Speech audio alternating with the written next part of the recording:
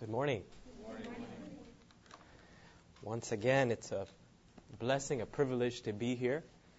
And you know what I notice is no matter where you go around the world, when you meet Seventh-day Adventists that are on fire for God, there's something, I can't put my finger on it. Maybe it's the smile or the, but I sense that here of people that really want to follow God and to do His will. And that's really, really encouraging for me. And so it's a blessing to be here. This morning, I'd like us to talk about God's three books. God's three books. You know, a little boy was playing somewhere in a back room, and he found a book that was very dusty. And it looked kind of interesting. It was leather, and he had never really seen that book before. So he took the book. It was pretty big. And he brought it to his mommy in the kitchen. He says, Mommy, look what I found. What is this?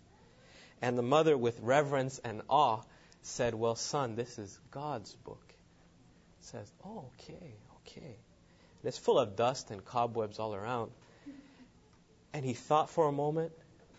He says, Well, Mommy, if it's God's book, we should probably give it back to Him, because we surely don't use it. And, you know, that's a little rebuke to some of us sometimes, how we have 2, 3, 4, 5 Bibles, and sometimes we don't take time to read even one. Well, God's three books that I'm going to talk about today is not the Bible. It's 3 other books. And the first one, if you can turn with me in your Bibles to Philippians chapter 4. Let's discover what the first one of God's book is. Philippians chapter 4. And we're looking at verse 3. This is Paul speaking to the Philippian church. And he tells them in Philippians chapter 4, verse 3, And I entreat thee also, true yokefellow, help those women which labored with me in the gospel, with Clement also, and with other my fellow laborers, whose names are where? In the book of life. So I'm privileged this morning to have a copy of that book. There you go. Isn't that amazing? The book of life. And so the first book this morning that I want to talk about is the book of life. Paul is speaking to the Philippians, and he's saying, I want you to do something to entreat those that labored with me in the gospel, with Clement, and also with other my fellow laborers, whose names are in the book of life. And so we can find, contextually speaking, from Philippians chapter 4, verse 3, that the names of those that are found in the book of life are not just people that are nice people or Christians or so forth, but according to the Bible, it says those that labored with me where? In the gospel. And so those that are laymen or laborers, those I would call good Christians, right? Is that a good term to use? I believe good Christians are found in the book of life. Those that have a burden for souls, those that are doing everything in their power to go out and to seek, to help, and to save those that are lost. In Luke chapter 10, if you can turn with me there, the disciples have just come back from an amazing missionary journey. They have seen demons cast out, people raised from the dead, sickness has fled from before them, and they come back all excited to Jesus and says, Jesus, you'll never guess what happened. It actually works.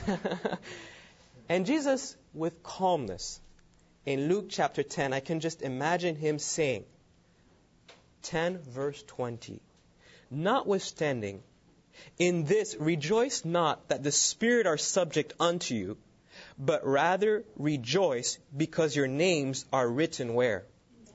In heaven. And so in Great Controversy, page 480, it says, the book of life, this one right here, contains the names of all who have ever entered the service of God. The book of life contains the name of all who have ever entered the service of God. So that includes people like Abraham and Isaac and Elijah and Jacob and Judas. Amen?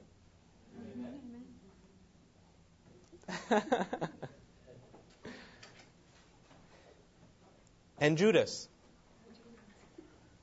Judas was not God speaking to the disciples? Was Judas part of the disciples? You sure? And so Jesus is speaking to the disciples, including Jesus, and says, rejoice that your name is written where? In the book of life, in heaven. If you can turn with me to Revelation chapter 21. Revelation chapter 21. Looking at verse 27. Speaking about those that will enter heaven. Revelation 21 verse 27, it says, and there shall in no wise enter into it, meaning heaven, anything that defileth, neither whatsoever worketh abomination, or maketh a lie, but they which are written in the Lamb's book of life. And so I have a problem here. Judas obviously was a liar and a deceit and worked abomination. But yet, it seems from the Bible that Judas' name was also in the book of life. So will Judas be in heaven or won't he? You don't think he'll be there? And if he is there, do you still want to go? If you can turn with me to Exodus chapter 32. Exodus chapter 32. I'm moving quickly because there's quite a lot of verses we need to look up here. Exodus chapter 32, Moses is pleading with God for the children of Israel. And God is saying that He's going to destroy them. And Moses is putting himself, as it were, on the line for them. And Moses uses a powerful argument. Moses knows that God loves him. Moses knows that God loves him. And Moses knows that God does not want to destroy him. And so what he says in verse 32 of chapter 32, arguing with God as it were, he says, yet now, if thou wilt forgive their sin, meaning the people of Israel, and if not, blot me, I pray thee, out of thy book which thou hast written. And the Lord said unto Moses, whosoever hath sinned against me, him will I blot out of my what? Book. And so we see that it is the book of life is a book where not everybody's name is entered in. It's a book where only those that have entered the service of God's, their name is entered in. But we have also learned that it's not only good Christians or Christians that are co-laborers with God that are working for the salvation of souls, but it's also Christians that are not so good, that have entered the service of God like Judas, but had selfish motives. And we found out that names can be put in and names can be taken out. Very good. The second book is found in Malachi chapter 3. Malachi chapter 3, the book right before Matthew. Malachi chapter 3, and we're looking at verse 16.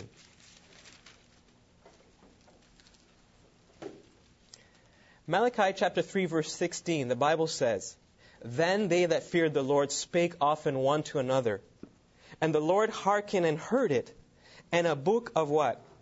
Remembrance was written before him for them that feared the Lord and that thought upon his name. In Nehemiah chapter 13, verse 14, I can read it for you.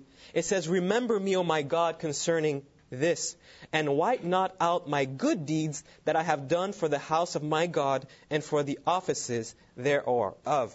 So the second book is a book of God's remembrance, or a book of good deeds. Once again, I'm so privileged to have a copy today of that very beautiful book called The Book of Good Deeds. In Great Controversy, page 481, it says, in the book of God's remembrance, or good deeds, every deed of righteousness is immortalized. There, every temptation resisted, every evil overcome, every word of tender pity expressed is faithfully chronicled, and every act of sacrifice, every suffering and sorrow endured for Christ's sake is recorded there. And you know, I don't know what your struggle is in your life. You know, it may be your marriage or your work or your children or your parents. Maybe it may be sickness or loneliness. But it's encouraging to know that if nobody sees and that nobody cares, that God does. And that every struggle that you have to go through, and sometimes you may wonder, is it even worth it? Sometimes we do good to people and they turn around and they just stab us in the back. And we wonder, should I just continue? But it's amazing how, if you can just think that though no one sees, though no one cares, somebody does. And everything is written down. And I believe that the reward will be yours one day. We serve an amazing God. A God that does not overlook small things. And that you may think that it's not worthwhile. But I tell you, if you just hope and persevere, it will be worthwhile one day. You know, in Psalms 56 verse 8, it says, "Thou numberest my wanderings. Put thou my tears into thy bottle. Are they not in thy book?"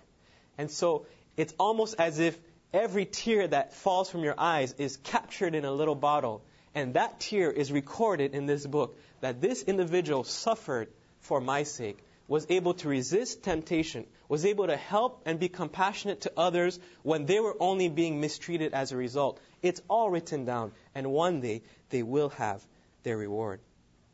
As it was mentioned, I work as a literature evangelist, going from door to door and working with young people also that go from door to door.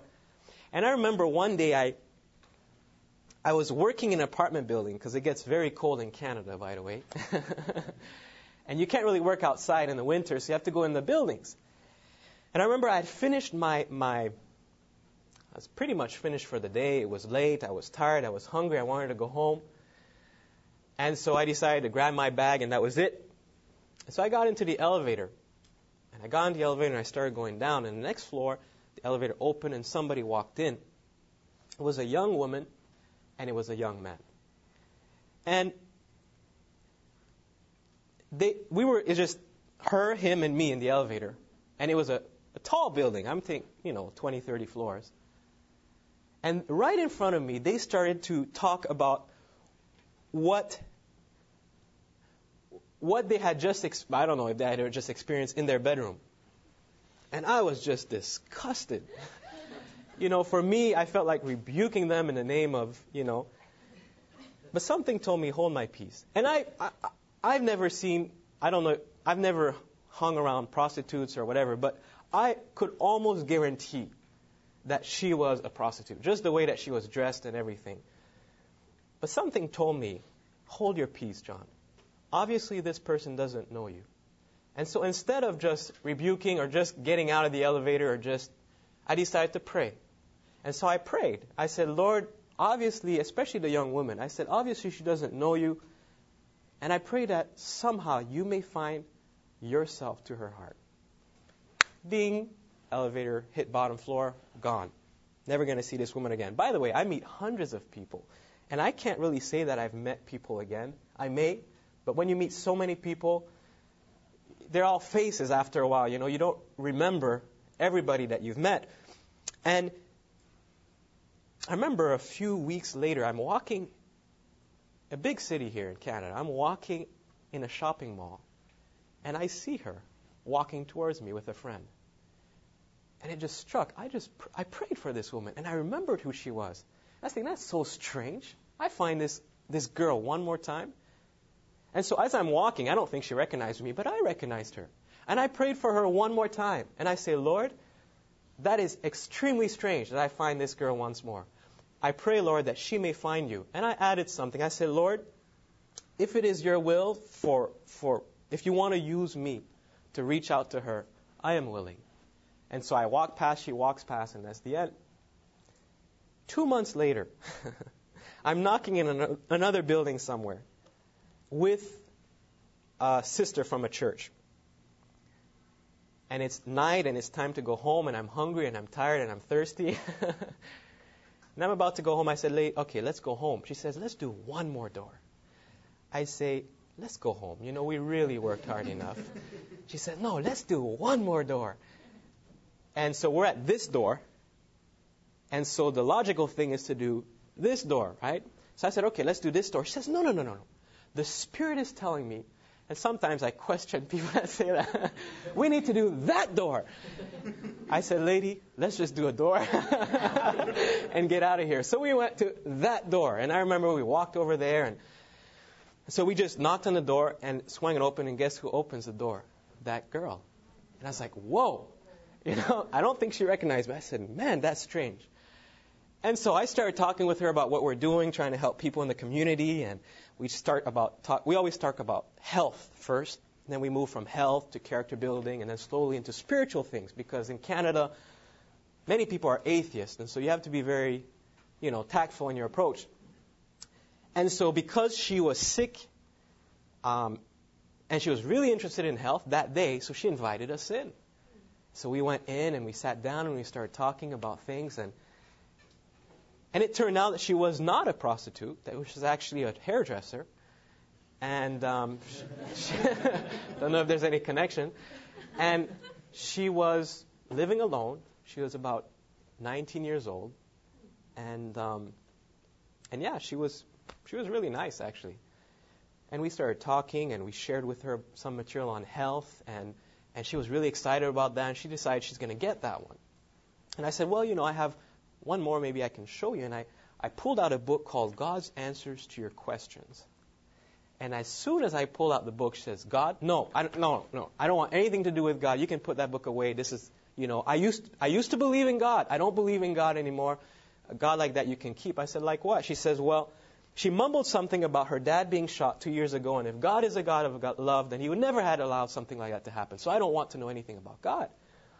And when they're young, and I'm young, or I consider myself young, you can talk with them straight. And so I said, well, if God is really a God of love, and if he did allow your dad to get shot, wouldn't you want to know?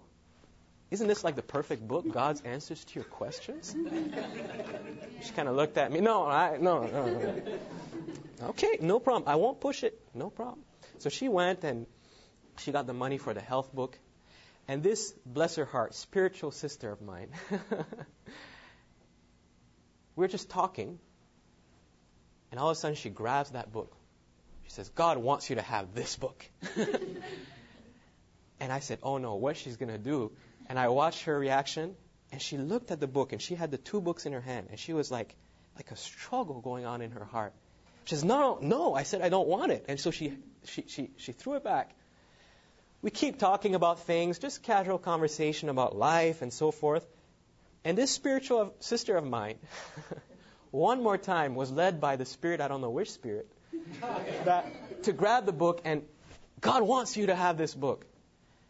And I said, sister, she said she doesn't want the book. So once again, she says, no, I don't want it. And so we kept talking. And at the end, it was time for us to go. And since she was nice, though she was, I guess, an atheist, I said, her name was Cindy. Cindy, I know you don't believe in God, but you mind if we pray to him before we go? She said, yeah, you can do whatever you want, no problem. So I prayed for her. Short, straight to the point prayer. And it's amazing how so few people out there have anyone that cares for them.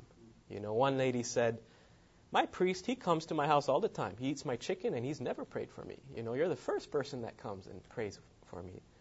And after I prayed for her, she was in tears and just quiet. And so I grabbed my bookcase and I was ready to go. And I opened the door and she says, wait. She says, that God book? I think I'm going to take that book. She says, I'm ready to give God a second chance. When I think about that, I think if God would care for someone like Cindy, who's just stooped in sin, iniquity, and immorality, would care enough to go down and to mark down her hurting heart and to say, I know this girl, and she's messing with the wrong thing, but I see that she is crying every night to sleep. And she's trying to put her sorrow out by immorality or whatever. If God would write that down of a sinner that doesn't care about Him, that doesn't want to know anything about Him, how much more would He care about you who have entered the service of God? And you may think that the work that you are doing is not worth it, and so why even get involved? Why even try to do something? Because that's not my thing. I'm telling you, everything is written down. Everything. And your reward will come. Payday someday, they say. The third book is found in Isaiah 65. Isaiah 65, looking at verse 6. Isaiah 65, it is God speaking. Isaiah 65, verse 6, God says, "Behold, it is written before me." So something is written before God. So what is it? "I will not keep silence, but will recompense, even recompense into their bosom." Well, what is written before God? In verse 7 it says, "Your iniquities and the iniquities of your fathers together, saith the Lord." I don't know if it's a blessing or a curse, but I have a copy of that book too here today. And I had to put it a little bigger. Unfortunately, to make things real. Unfortunate that most of the time in our lives, this record is a little bit bigger than this one.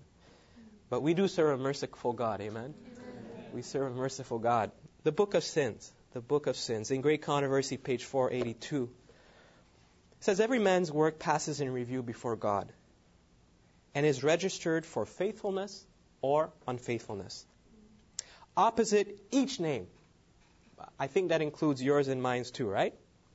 "Opposite each name in the books of heaven is entered with terrible exactness every wrong word, every selfish act, every unfulfilled duty, and every secret sin, with every artful dissembling. Heaven sent warnings or reproofs neglected, wasted moments," sounds like TV, right? "Unimproved opportunities, the influence exerted for good or for evil, with its far-reaching results, all are chronicled by the recording angel." Amazing.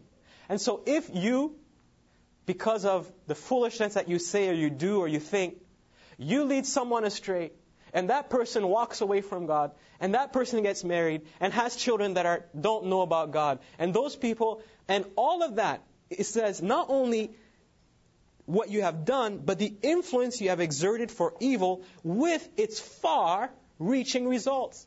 Meaning all of that is put against your name, and you don't even know it. You just think you said something stupid, or you just led someone astray, and that person, and their children, and the evil that they do, and their grandchildren, all is marked in your book.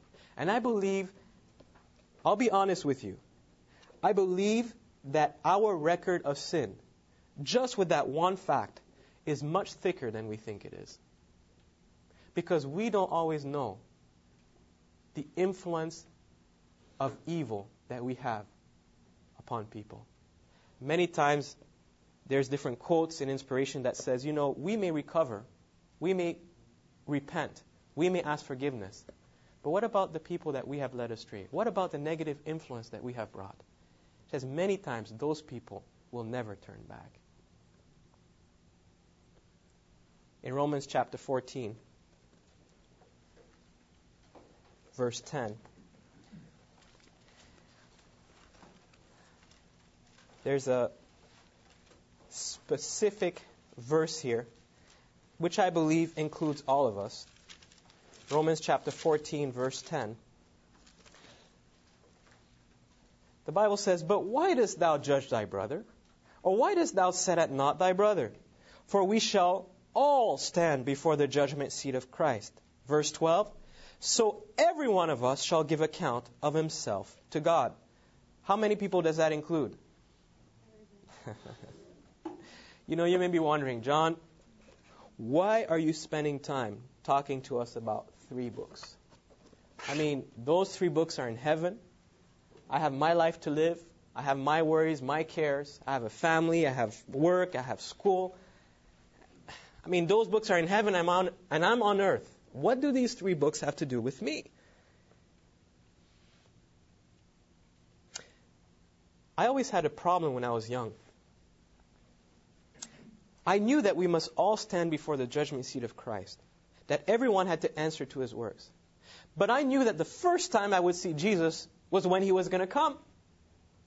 So how am I supposed to be in front of Jesus and answering for my sins, and at the same time, the only time that I'm going to see him, the first time, is when he comes back physically? And I think that is the whole point, is that right now, the books are being opened. And unfortunately, or fortunately, I do not know, the way that we are represented or standing before the judgment seat of Christ is not in a physical form. And so whether you're standing or not, you still have to stand through the books. That's the way it happens. Right through the books is the way that you stand before the judgment seat of Christ. And you may be going shopping at Walmart, and you may be working, and you have no clue what is happening. And as you're eating your breakfast and your bowl of cereal, your name may be open in heaven.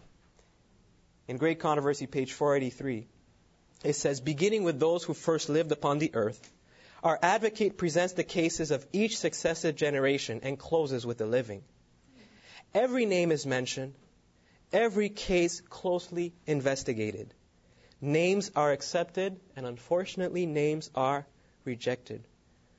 When any have sins remaining upon the books of record, unrepented and unforgiven, their names will be blotted out of the book of life, and the record of their good deeds will be erased from the book of God's remembrance. Amazing. And so what happens is that every name comes up. Every name comes up. And they go through the name from the book of life, and when they go through the name, and there's some sin, according to what it says, that is unrepented of. Now, this is not an unknown sin. This is someone that knows that what he or she is doing is wrong. And that same person knows that God is able to keep him or her from falling. And that person also knows that God can not only give him the power or her the power, but can give him even the desire to overcome. But that person also decides not to take the power, not to surrender to God, to hold that bitterness in her heart, or that bitterness in his heart, or to continue with his lustful way of life. And so he decides, no, for whatever reasons. It might not even be a passionate going against. It may just be maybe as they would call a neglect. And so what it is saying is that not only will the name be taken out from the book, but they're actually going to shred this one too. So that this one could be just as thick as that one, but that one would go completely in the shredder. I don't know how it literally happens, but sometimes I try to imagine, how would that work in heaven? If you ever gone to a court system, the person could say, okay, who's the next one, Your Honor? Well, the next one, Your Honor, the recording angel would say, is Ann Smith. Well, tell me about Ann Smith. Well, Ann Smith was born in 1906. She weighed 7 pounds and 10 ounces, and she cried for her first date, and peed and pooed and whatever. Well, tell me about her second date. And so it says each case is closely investigated. So it goes through her childhood, it goes through her teenage years, it goes through her life, about the time where she got married, the time when she accepted Christ into her life, because obviously, to be in here, she had to enter the service of God somewhere. It goes through a time when her husband decided to leave God, and her husband started drinking, and her husband started to treat her bad.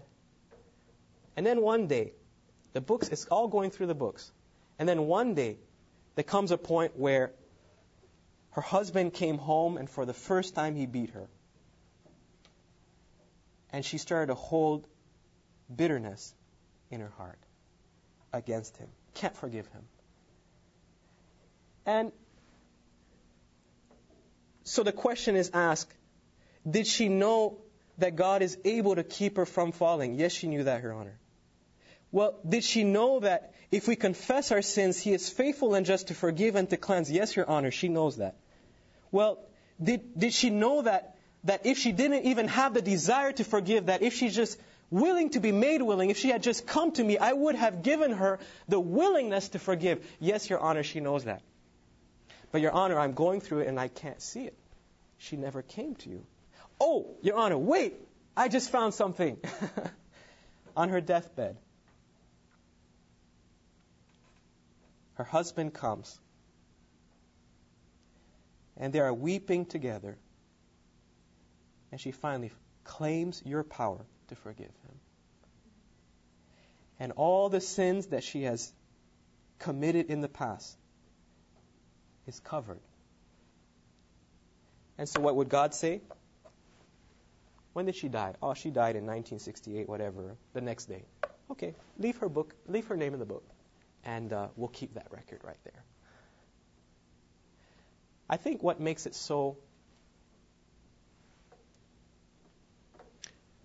such a scary thought is not so much the record of Ann Smith, but should I say the record of Jonathan. Because we are told that it begins with those that are dead. And at one point, when you're eating your cereal, at one point when you're driving to Walmart, at one point when you're taking an exam, and you don't even know it, there comes a point where it comes to the living.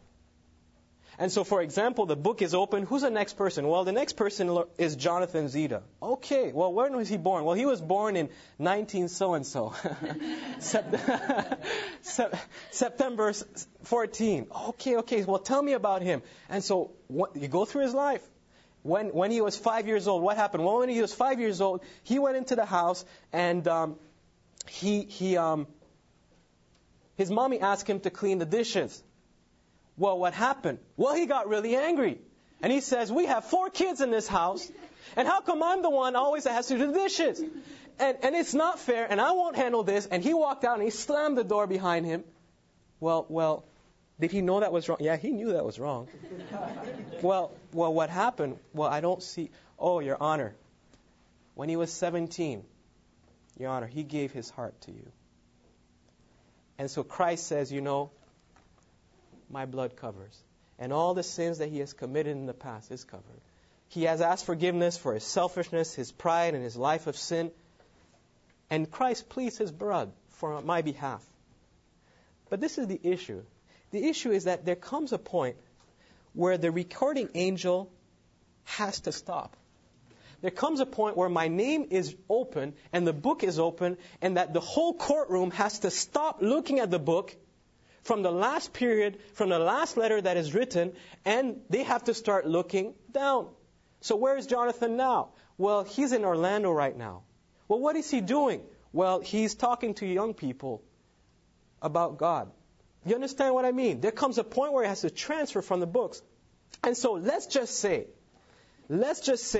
that as they're going through the book, they passed my baptism, they passed the surrender of my life to God. What is he doing? Well, what happened in 19 so-and-so? He started to get involved in literature evangelist. He goes from door to door. He shares with the gospel with people. Man, that's pretty good what he's doing. Tell me about what he has done for the gospel. Well, it's on your power, God. To you be honor and glory. And the angels stop and they all worship him. Then they continue. And they keep going. Well, but in 1999, a sister in the church did something to him. She baked cookies for everybody, but she didn't bake cookies for him. And he has a really bitterness against her. Well, does he know that, yes, same questions. Does he know that I'm able to keep him from falling? Yes, he knows that. Does he know that if he just confesses? Yes, he knows that.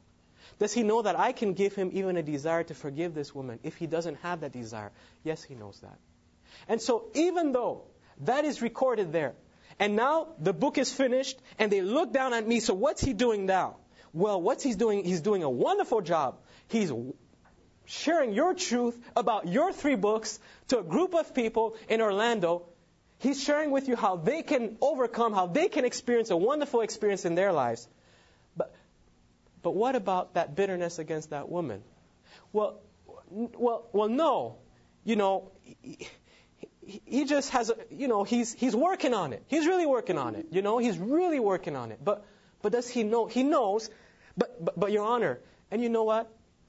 I can imagine Jesus Christ pleading and says, Your Honor, I've died for Jonathan. I've sent angels to help him, to protect him, to direct him. I've sent him my Holy Spirit. I raised him up with the Bible stories. I brought him to church every Sabbath. This young man, he's a good man. He treats his wife well. He brings her flowers and whenever he can afford it. This is a good guy. You don't know how many people he has preached to, how many doors he has knocked, how many people have been baptized. This is a good man. And you know what? Jesus can plead his blood and Jesus can start weeping before the Father. And I can see Jesus weeping. But it doesn't matter at that point how much Jesus weeps. It doesn't matter how much tears he sheds and how much pleading he has for his Father. Because I can guarantee you that Jesus does not want to let one go. And I don't think that in heaven it's a transaction like I'm saying, oh, okay, she didn't repent. Okay, take her name out. Okay, send that to the shredder. Next person. I can imagine that there's a sorrow in the heart of God and Jesus Christ that you and I cannot understand. A pain from knowing that they have invested everything they could in Jonathan. A pain that God was able to use him. But a pain that even though Jonathan knew that he could come to God whenever he wanted to experience power and forgiveness, he never did. And it doesn't matter how much tithe Jonathan gives. It doesn't matter how involved he is in the Advent hope. It doesn't matter how many people come to a knowledge of Christ. If there's something in Jonathan's life that he hasn't surrendered, some bitterness that he's still holding, some person that he hasn't forgiven, some lustfulness, some pride that he still has not surrendered to God, knowing that God is not only able to forgive him, but also able to give him a desire to overcome, the Father with tears has to say, Jesus, I know you're weeping. I know it's hard. It's as hard for you as it is for me. Because I love Jonathan so much, I gave you. But Jonathan has made his choice. You have to take his name out. And you've got to shred that book. Friends,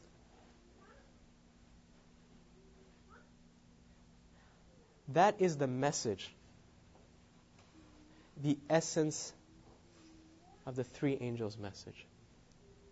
That is the reason why the Seventh-day Adventist movement was raised up. It was to be able to prepare a people to stand before God. Not prepare a people to die in Christ. Yes, for many years, pastors and ministers, that was their goal. If I can just help my parishioners, so when it comes to the end, I can be by their bedside and say, okay, brother, let's one more time. Let's ask forgiveness.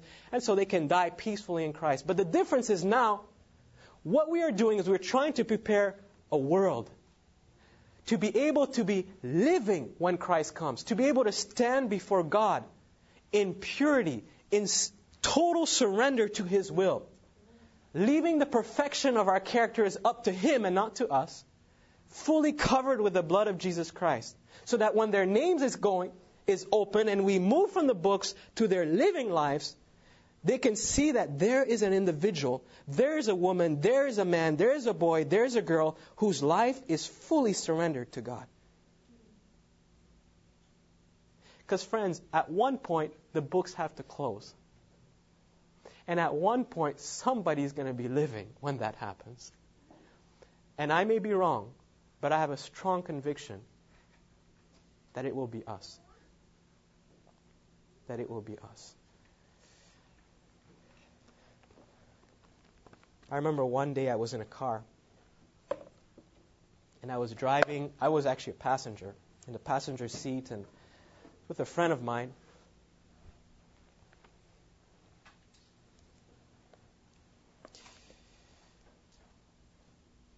And we stopped at a light. And it was summer, so our windows were down. And beside us pulled up a convertible. And in the convertible was an individual, a young man. And he was dancing in his car. By the way, I heard his car coming about a mile away. You feel the road just kind of, because the music is so loud, and he has those 2, 3, 4 speakers in the back. I don't even know if he had a back seat. I think it was speakers. And he pulls up, and he's just dancing away in the car. And I look over there, and I just start laughing. I said, this guy doesn't know how silly he looks. How stupid, And I'm turning around to my friend to give a comment about, hey, look at this guy. Look how, And I turn around and I'm about to speak. And I see tears in his eyes. And I hear him say, God, this man doesn't know. He just doesn't know. Lord, you pulled me out of this. Please pull this one out too. I went home and I thought about that incident. I thought a long time about it.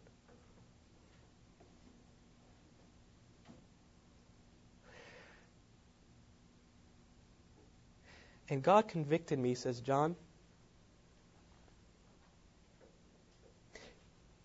you cannot weep for others until you learn to weep for your own soul. In other words, there is a work of soul searching that must happen in each one of our lives before we can truly have power and readiness to fulfill the message that I've just shared today to a dying world.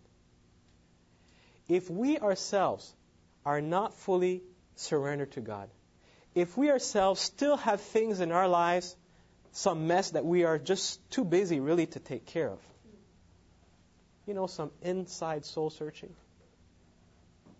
I believe that is directly related to the burden for souls that we have. And so if you're trying to bring people to a knowledge of Christ, if you're trying to have Bible studies and group studies and you want to share things with others about God, I believe that you will never have the power that God intends you to have. And you'll never be able to help others truly until you learn to weep for yourself. And I learn to weep for myself too. In Great Controversy 490, in closing, it says, the judgment is now passing in the sanctuary above. For many years this work has been in progress. Soon, none know how soon, it will pass to the cases of the living. In the awful presence of God, our lives are to come up in review.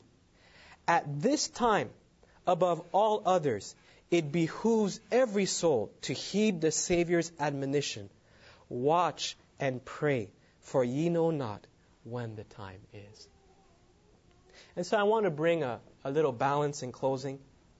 I don't believe that we should live in fear of the judgment.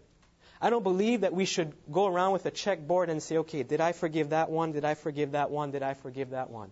And I hope that is not the concept that you got this morning. But I do believe that is something serious enough in our lives that we must search our souls for. That we cannot just say, God, grace covers it all. Maybe if there's something in your life this morning that you know you have to deal with. Maybe if it's been so long since you've gone inside to look, but you know you don't really have a burden for souls. You drive past hundreds of people every day, but you couldn't care less.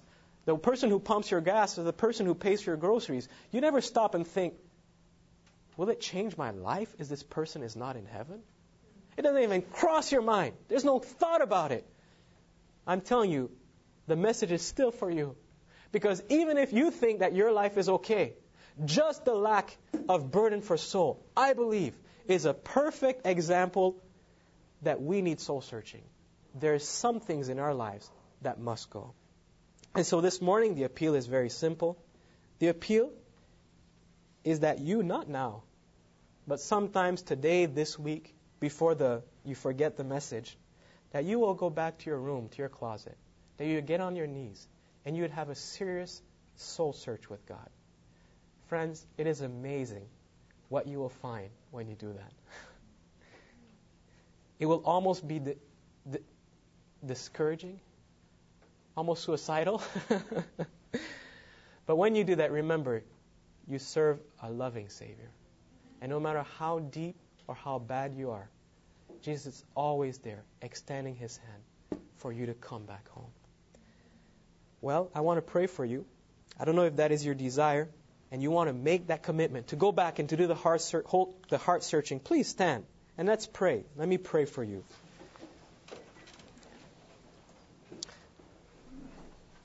Before I pray, I just have a little homework for you to do. This is a classroom, so I really feel like a teacher here. There are 6 questions that will be asked when your name is brought up in heaven. 6 questions.